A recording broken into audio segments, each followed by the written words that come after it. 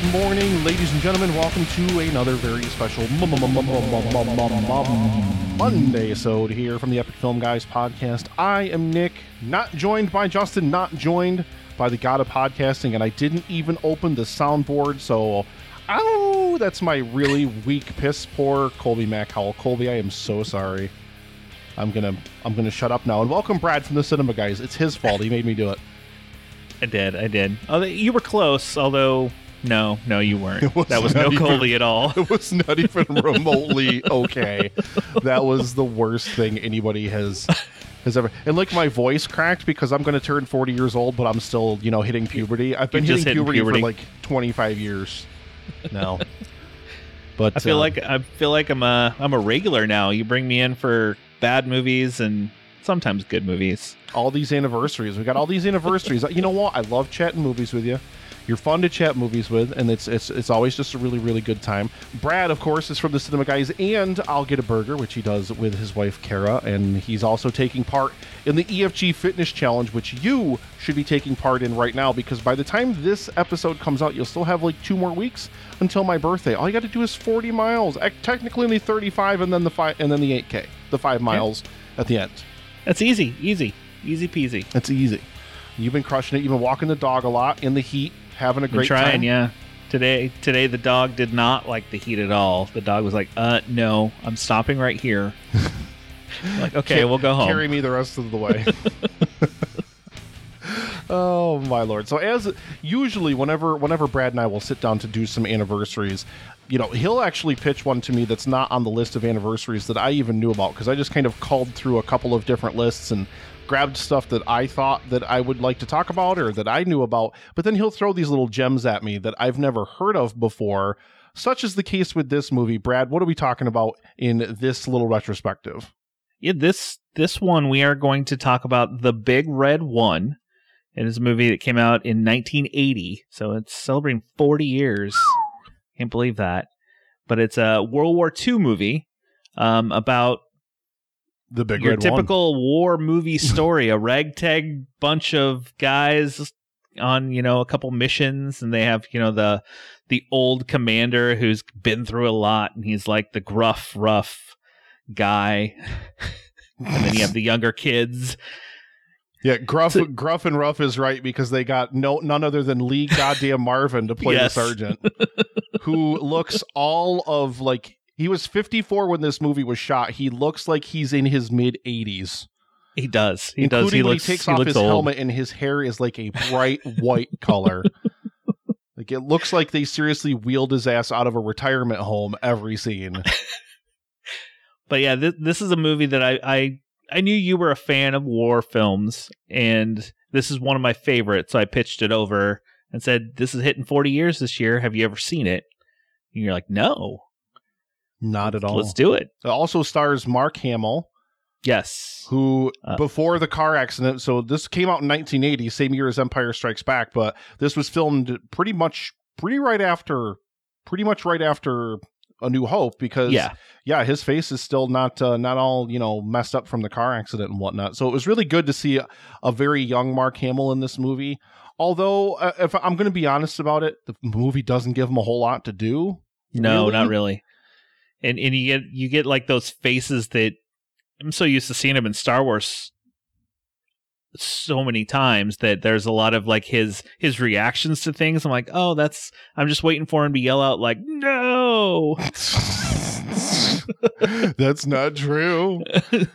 That's impossible. My Lord in heaven. But also starring Robert Carradine, Bobby DeCicco, whatever, and Kelly Ward, I guess, is rounding out our kind of little squad, and then of course, like I said, the rest of them kind of rotate through, because it's always the joke of the newbies come in just to die, so to speak. Yeah. Earlier this year, I talked briefly on the show about another old war movie that celebrated 50 years in Patton, which, starred George C. Scott, who another grizzled old actor in a war movie. So who looked probably older than what he really was when they came out. I just think the years back then, like years weren't kind to. The more important thing is, I mean, at least he was playing a general in that movie, so it made more sense that he was older.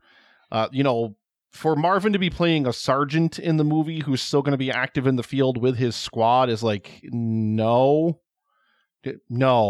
like it just doesn't. It just does not really feel like. Although he's still active in the field, but.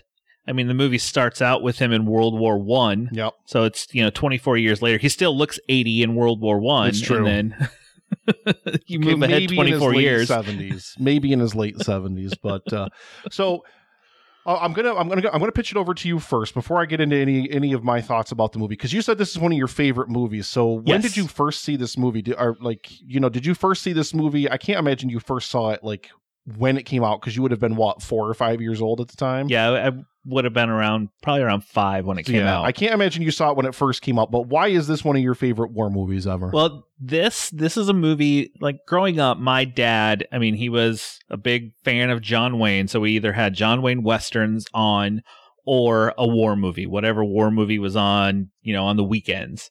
And this is a movie that played a lot on TV, and my dad liked it, so it would always, whenever he saw it on, it would play. So at a very young age, I saw it whenever it was on TV, and I watched it quite a few times. So I have those memories of just, I remember this scene, or I remember this scene. And then when I got older, I was like, oh, that movie, I remember this, the Big Red One. That's that movie that I watched when I was a kid. So then I rewatched it, remembering most of it. The big one that sticks to me is the tanks where they ride over them. Yep. And Lee Marvin also in the movie, I always, as a kid, thought he was the coolest. Like, he was like my grandpa, like this gruff, hard nosed. I had a grandpa like almost like this, that it reminded me of him. So seeing this movie, it was just like, it's like Grandpa's in this war movie that I love. So, but I always thought Lee Marvin was cool when I was a kid, even though he looks like he's 80. I just thought he was like the cool guy. Like one of my only frames of reference for Lee Marvin is the Simpsons episode where they do the "Paint Your Wagon" song. It's the old, like my main frame of reference whenever I think about Lee Marvin. And then Homer's like, oh, here comes Lee Marvin. He's always drunk and violent. So whenever I see Lee Marvin in a movie, that's kind of what my brain always goes back to for whatever reason. What the hell is going on in my town?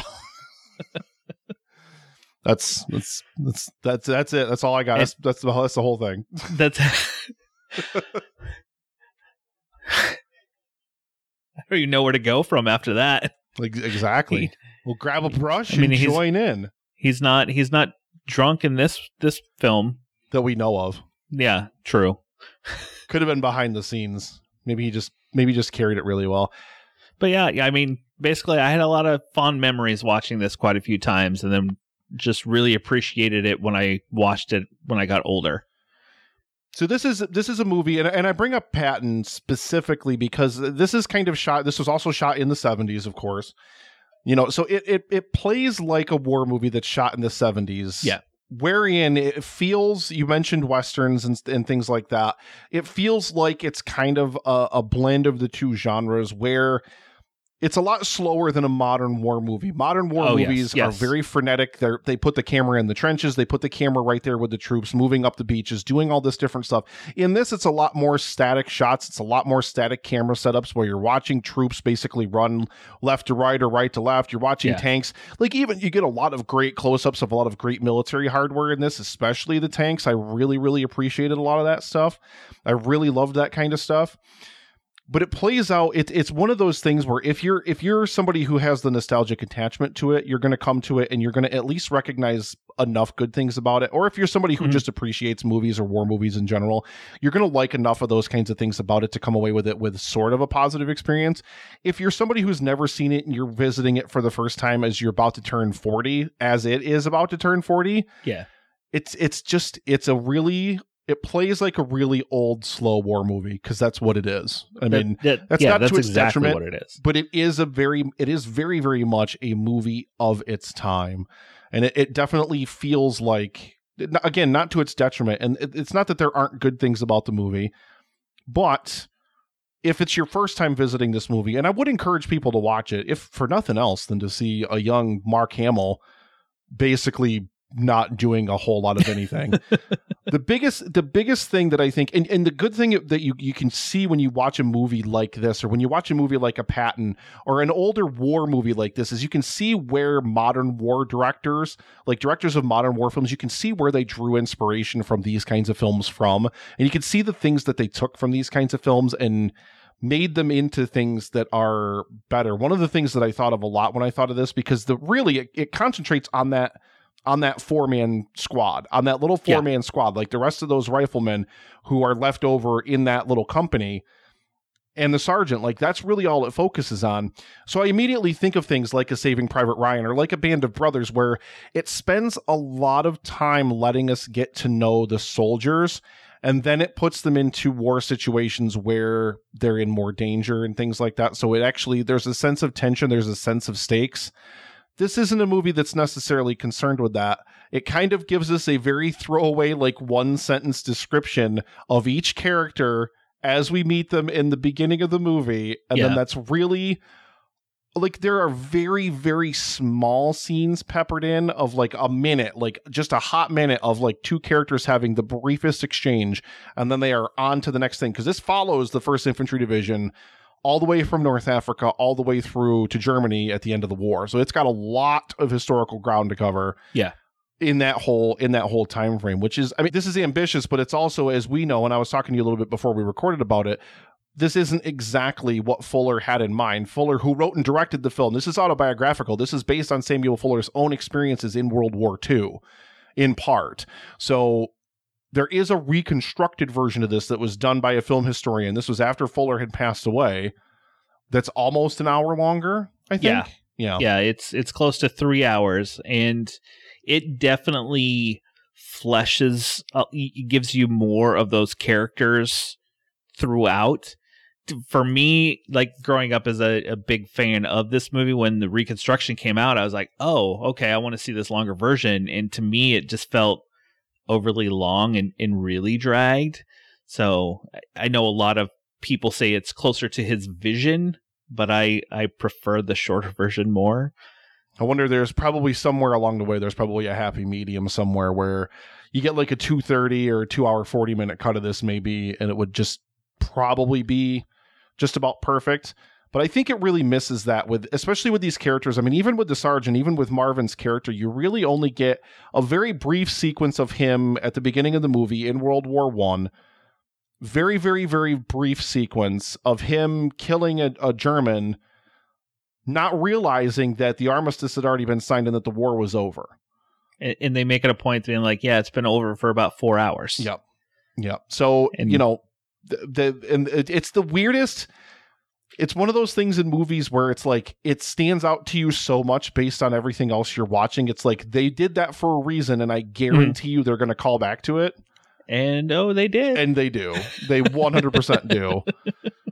So it's kind of a nice back to it bookend. A couple times, actually. It's a nice bookend to the movie.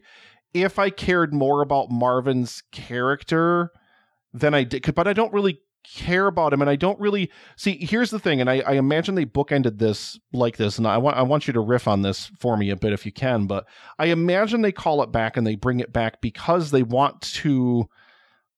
You know, maybe this has haunted him over the years, or maybe this is something that he's carried with him, that he took one more life that he didn't have to take in the war. You know, the war was already over, but he killed somebody else, because he makes it a point where his commander is like, well, you didn't know the war was over. And Marvin's like, he did, you know.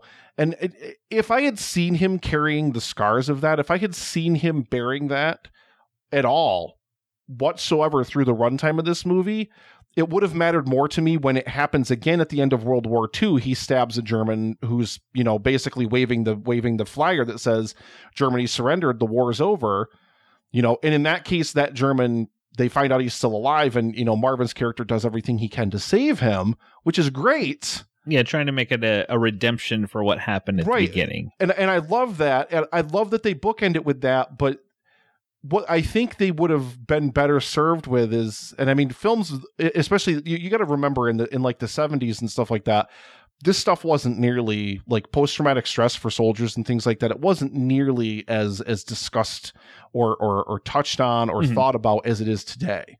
And even though you do have Hamill's character who touches on a lot of that kind of stuff too, which we can talk about, but I don't know, like when you watch this movie, and I mean, as a kid or, you know, as a critic now or anything like that, do you get anything out of Marvin's character where you feel like at all, like this bookend is even like it makes any sense to you or like you care about it at all or no? I mean, when I was younger, no. I mean, when I was younger, I was just like, oh, I'm just watching this war movie. So I didn't think too much Brad just wanted into to it. see boobs.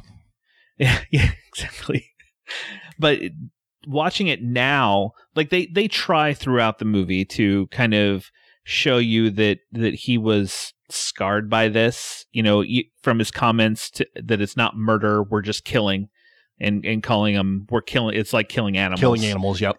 And then showing the German, I guess it would be a German sergeant, kind of the same rank almost as him, mirroring him as like, you know, hard nosed, it's what we do, we just kill them. To, you know, when they get to the ambush where he sees that statue, which was at the beginning of the movie, where it's kind of like we're back in that place, and you kind of see it in his face. Yep. Of like, oh, I'm back here again, to the way he treats children, to where he's like, you know, they're just innocents in this, even though, you know, he's hard nosed and he's, you know, quote unquote, we're just killing the animals. But then he's a softie with the kids that put the flowers in his helmet, the kid who had the dying mom, all the way to the kid at the end who he saves from a concentration camp, and then, you know, spends time with him, and the child dies basically in his arms.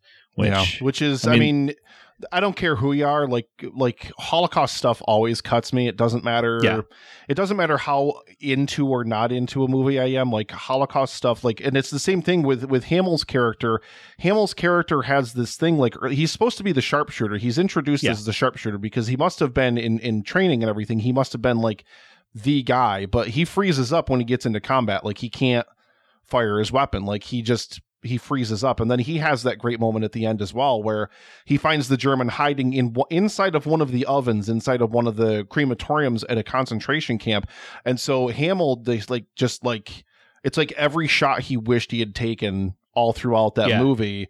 He's just kind of unloading it in like, because he opened a furnace before that, and he sees all the bones, and he sees all that all that stuff in there. And it's not like it's not as gruesome as a film today would show it, and it doesn't have the same kind of image that, say, like a Band of Brothers or anything like that, where they do that a lot more justice, or even like a Schindler's List or whatever.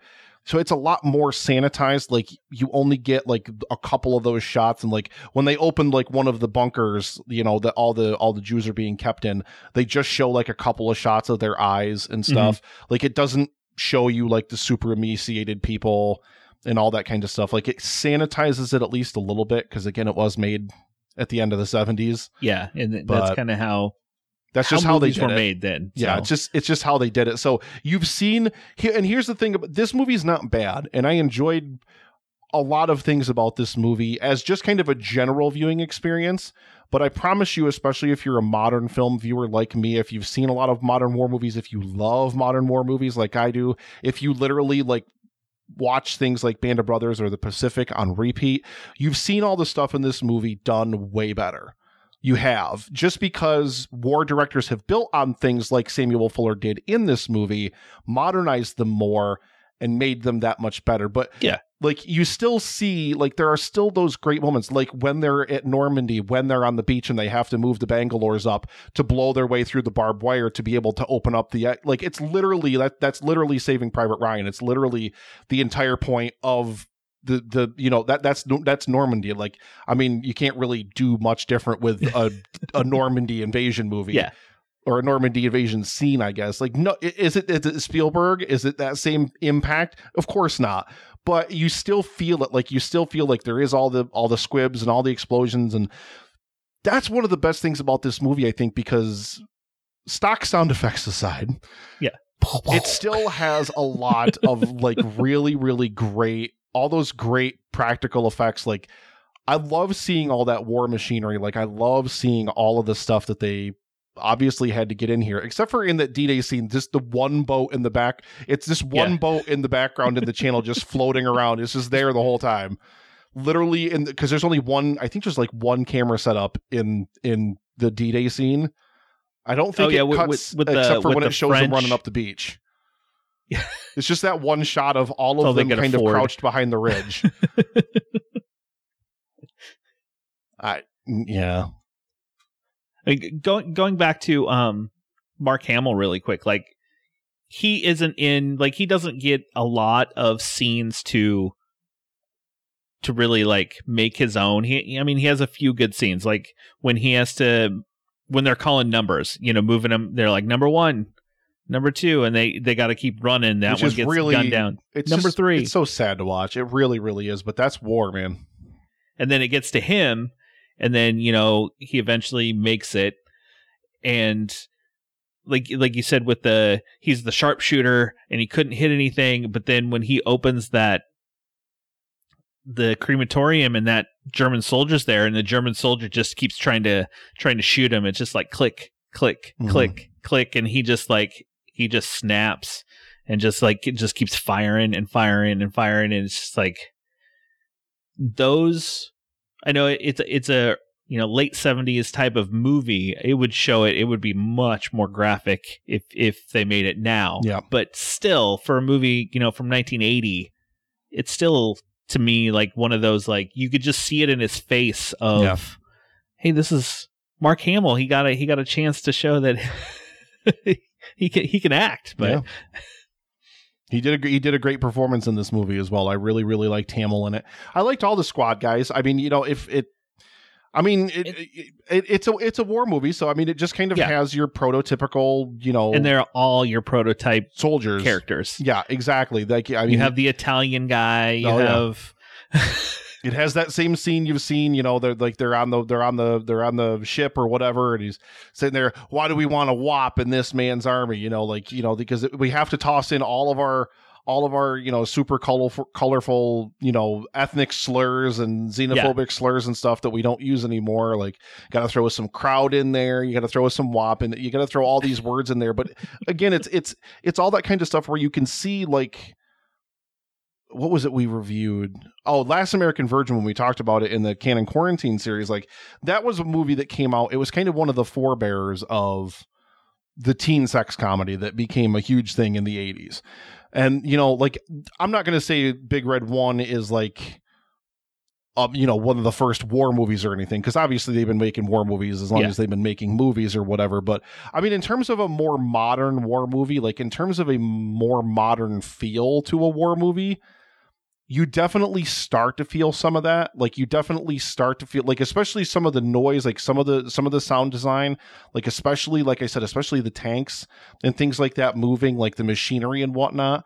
And, this for this movie, for its time period, it's a movie that I don't feel it glorifies war. And I think you expect that out of older war movies. You expect it to be like, rah, rah, go America, go patriotism. Especially when the movie starts and you hear that theme going, it has that like rah rah. It is go exactly America music. the same. It is exactly the same war movie soundtrack you have heard in every war movie made from like 1940 to 1980.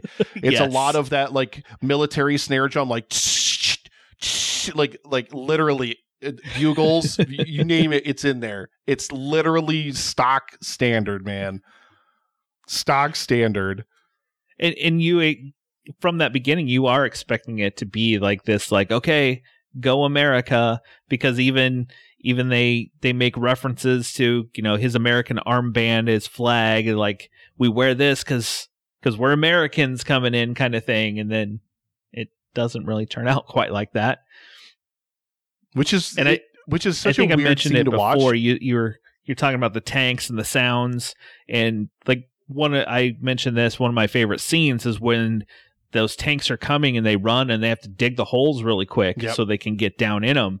And as the tanks are going over them, like, you just see their helmets, And I did read something that the timing of the screams, that it makes it seem like those soldiers are being hurt, but he said that's Samuel Fuller said that's what we did. Like, the tanks come over us and you just take that moment to scream out any of your terror or fear at that moment because they can't hear you. Which is great, and it's great to read about different things like that in the thing, because I mean, again, this is based on Fuller's own experiences in World War II, and that's a great little, like, I mean, could you imagine digging a hole and hiding crouched in a hole while a fucking tank rolls over top of you? Can you even imagine? No, I couldn't even imagine that. Like, Jesus Christ. I would probably do, I mean, basically like they did, and where they just kind of freaked out and just ran. Like, I would probably snap too and be like, no, I can't do this. Yeah. And then, I mean, like, you know, like digging the holes, and then, like, I mean, literally, like, I mean, it kind of makes sense. Like, if you think about it contextually, like, yeah, of course you're going to do nothing but, like, absolutely just scream as loud as you can, because that tank is so loud, nobody's hearing anything. Nobody's hearing anything. Like, we have the benefit of being a movie audience that's watching it on our home setups. Even if we have a great stereo system or whatever, it's not nearly as loud as it was when they were in those foxholes. No. Not even close, man.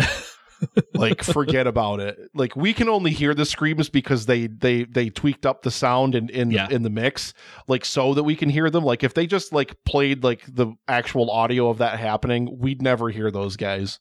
Like, you'd never hear it. And as a kid, and you know, watching it earlier on, I always thought that scene, like, those people were getting crushed. I thought that too. I thought that too until I read that. I think it was until recently. I thought, they're just, a lot of these people are dying right here. I was like, man, is the movie over already? Like, I didn't know it was going to be over already. Shit.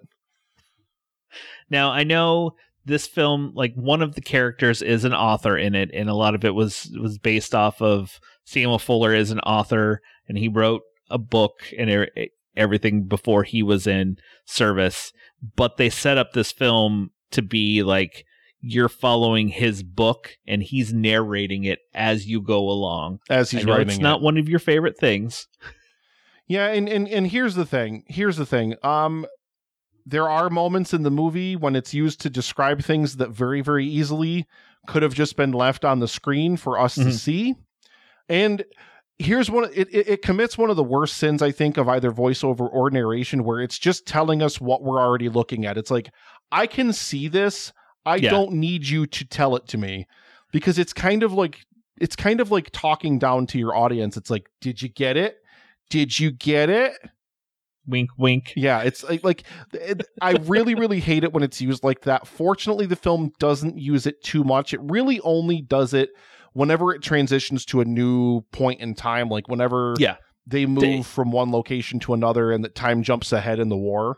To kind of let you know that, hey, we're not in that same spot anymore. Yeah. We're moving on. It adds nothing to the film. It adds absolutely nothing to the film. It is by far not the most egregious use of any kind of voiceover work or narration in a film, but it doesn't add anything to the film either. It's 100% pointless, because, like, I would say probably 80% of it is just him telling us stuff that we're watching anyway. Like, we're already seeing it. It's like the scene at the mental hospital when, you know, they go in and they kill all the Germans and whatnot, and they get into that gunfight in the cafeteria with the Germans, which is a great scene. I actually love that whole mental hospital scene where they're like trying to stealth in and trying to, you know, and the girls going around with the razor blade and slitting their throats and stuff.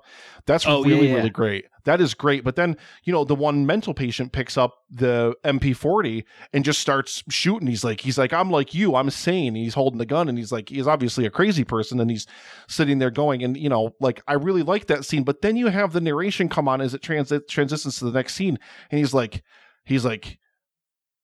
I didn't know if he was right or not. You know, when you're in a crazy situation like that, you know, when you're in a situation like that, it's hard to know who's the crazy one and who's not. It's like, yeah, but we already got that from what you shot on the screen, on the screen, and from his dialogue. You didn't need to then go into voiceover and be like, "Are you sure you got what we were going for here?" Just in case you didn't. Yeah, and when I watched it as a kid, that's probably something for me as a kid who didn't, you're watching it younger, you probably don't understand everything. So to me, the voiceover is like, oh, okay, now I can follow along to what's going on. Which, I mean, I guess if you're going to have a war movie for kids, this is probably about as sanitized of a war movie as you could possibly get. Yeah. There's not too much blood in it. The one scene with Lee Marvin where they always have they make the joke multiple times about the young troops coming in and they just kind of keep dying and rotating through. The replacements and stuff. And they have the one that hits the tripwire. And he picks up one of his testicles. He's like, you got two. And he tosses it over his shoulder. That was a great scene. great scene. Could you imagine? I know this was originally, they wanted John Wayne to be the Lee Marvin role. And I don't think I could see that. I kind of wish, honest to God, I kind of wish we didn't get Lee Marvin in it either. I kind of wish we'd gotten somebody, but then they couldn't have done. And I mean, I guess they justify Lee Marvin because they're like, oh, but no, look, we wrote this bookend that goes back to the First World War, and he comes back to the same place in the Second World War. So he's basically just in the same place, and then the same thing happens to him at the end of the Second World War as the first, and it's this whole thematic thing, and we're wrapping it all in this big. But he doesn't die. He gets redemption. He gets to save the guy now, and it's like, I don't think. I like Lee Marvin. I've seen him in a lot of different things where, Westerns and stuff where I like him. Like he's I don't think he's a bad actor. I just don't think he's really right for this either. He doesn't bring any energy to it. He's very, like, you think about like the gruff, stoic male character that's like hardened, like literally carved out of leather and like as hard ass can be, and like doesn't use dialogue unless he needs to and doesn't emote unless he needs to. Now that's Lee Marvin in this movie, but the problem is he's pretty much your main protagonist because you just don't get a lot of the four riflemen in the squad. It's true. Yeah. He's pretty much your main character because you're following him more often than not, and you kind of only meet the other four characters and interact with the other four characters when he weaves in and out of their story, which I thought was an odd choice. When you're Fuller, and this is autobiographical. Now, Private Zab in the movie, Robert Carradine's character is basically Fuller for all intents and purposes. Like a lot of the stuff that Fuller wrote in the movie that happened to him in the war is stuff that Zab does. Yeah. So, for me, it's like, it's weird that he wrote this autobiographical novel and film and directed it, but then made it from someone else's point of view but his own.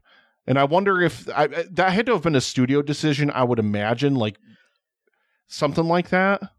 Well, I did read the studio did get a hold of it. I think that's why they came out with the reconstruction trying to get it more of his full because this thing's like entirely from Lee Marvin's character's point of view. And like the Fuller character, Zab, Private Zab, the character that is basically fulfilling Fuller's role here, is basically just kind of sidelined. He's our narrator too. Yeah. So it's like he's narrating his book. It's just I think, and like I said, I think it's not a bad movie, and I think especially if you're somebody who likes war movies, especially older war movies, just for the time, just for the aesthetic of the time, it's got a different energy. So make sure you go into it with that mindset. But I still enjoyed my time with it. It's a World War II movie that's 40 years old. So you kind of know what type of movie you're getting. I mean the Michael Bay's and all that type of like in your face quick, we got to cut fast. Yep. You're not going to get that here. The crazy thing is that this movie is now further away from us than World War II was when this movie was made. World War II had only been over for 35 years when this movie was made. Wow. So yeah, we're further away from this movie now than this movie was away from the war when it was made. That's crazy. Wow. God. Yeah, and you get a lot of those cutaway shots of, kind of like the artsy shots where they have the arm with the watch going through the water, and then when they cut back to it, the water's red. Yeah, I've really, really liked that. And you've got, that's why you've got to think like a director like Spielberg, who's, making a Saving Private Ryan. You have to imagine that he sees Big Red 1 and he sees of course there's, soldiers' accounts from it that talk about the water being so much blood in the water that it was red. But you have to imagine it was like Spielberg watching this, and taking homage from it and being like, I'm going to include this as part of a thing in Saving Private Ryan as well. I did like the watch thing though. Like it just kind of shows the passage of time during the battle. It shows you how long those soldiers were pinned on that beach, just under constant gunfire, constant machine gun fire, constantly being shelled. Like it's crazy. It's absolutely insane to think about. Just, man. Yeah. And you don't get, granted, like Saving Private Ryan makes it a little more real for you, but I mean, this doesn't make it real. This makes you a spectator in it, not a participant in it. Yeah, exactly. Yeah. You're a spectator watching it on the sidelines or from wherever the camera is. You're not down in the trenches. You're not, you're not in the water going up and down. Exactly. Yeah. Yeah. So I don't know. I did enjoy my time with it though. So I would very highly recommend it if you're a fan of older war movies. But if you're somebody coming at it from the first time like me, check your expectations, because again, you've seen all this done better since, but you definitely see, the kind of one of the forebears in the modern war movie, I would say. You could, like you said, definitely see where a lot of these more modern ones have gotten influence from. Exactly, and that makes it worth it alone. Plus, Mark Hamill, guys, Mark Hamill. Yeah. And it's Mark Hamill right after A New Hope. So it's sexy, young Mark Hamill. Just like Lee Marvin, you get a sexy, not so young. Not even close. He was only 54, but only my 50, God in heaven. Yeah, if you go watch this, remember that he is only 54 while watching this movie. This is, of course, the era of Hollywood where everyone smoked like a chimney. Oh, yeah. So yeah, all of them looked about 30 years older than they actually were. Nowadays, it's like we see stars, and the stars, they're so much older than they look because of all the different things they do, all the treatments, all the surgeries, all the different supplements and diets and all those different kind of things they have access to now. It's like the exact flip side of what Hollywood used to be. Like everybody smoked so much, by the time somebody was 40, they looked like they were 97. Yeah. So, yeah.